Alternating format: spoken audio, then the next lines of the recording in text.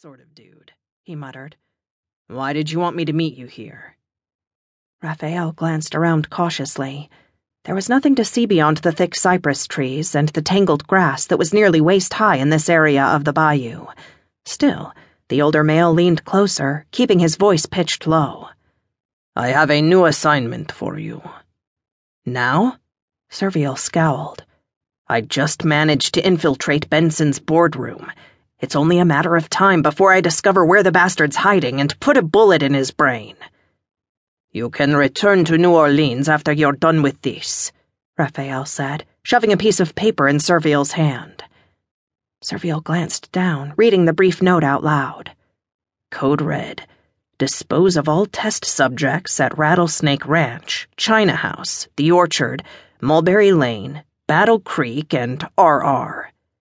He lifted his head, glancing at his companion with a baffled gaze. "Is this supposed to make some sort of sense?" "Xavier intercepted the message while he was monitoring Benson's private cell phone," Raphael explained.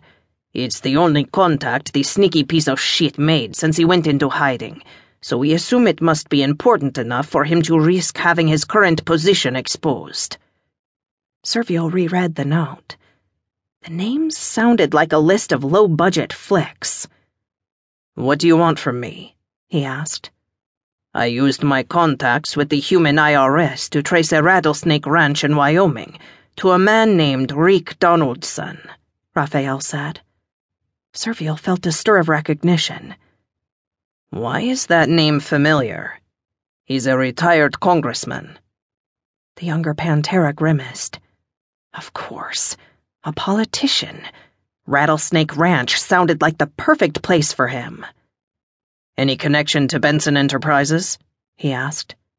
Raphael nodded, his eyes glowing with the golden power of his cat. "Donaldson was the one who pushed the military to offer several highly profitable contracts to Benson." "Okay." Serviel resisted the urge to yawn. "So we know that there's a politician named Donaldson in Wyoming who helped Benson peddle his weapons to the DOD, he said.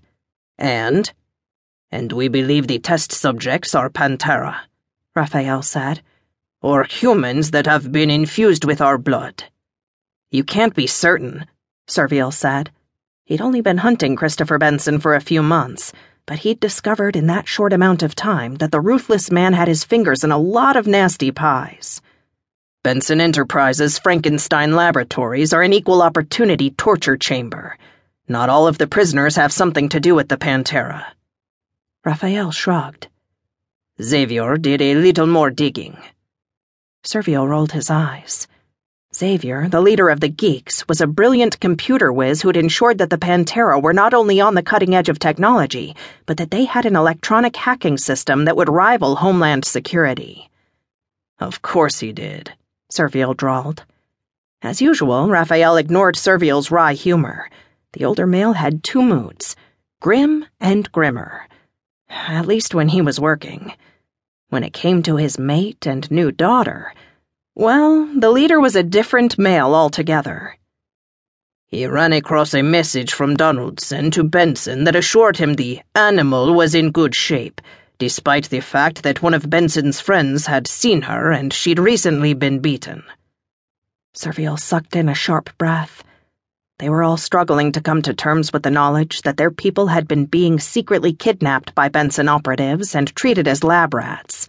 And worse, that several females had been used in ways that made his inner cat snarl in fury. "Bastard," he breathed. Raphael snorted. "You won't get an argument from me. You think she's the test subject?" Raphael gave a lift of his hands. "That's the theory." Serviel frowned, not entirely sure where this was all going. "What do you want from me?" "I need you to travel to Wyoming and retrieve her before she can be disposed of." Serviel's frown deepened. Was the male serious? A single rescue? It was like going back to training, for fuck's sake. "That's it? An asset retrieval?" A faint smile curved Raphael's lips. "I knew it was more than your pretty face that made me choose you to be a part of the League." Serviel calmly flipped him off. "Why me?"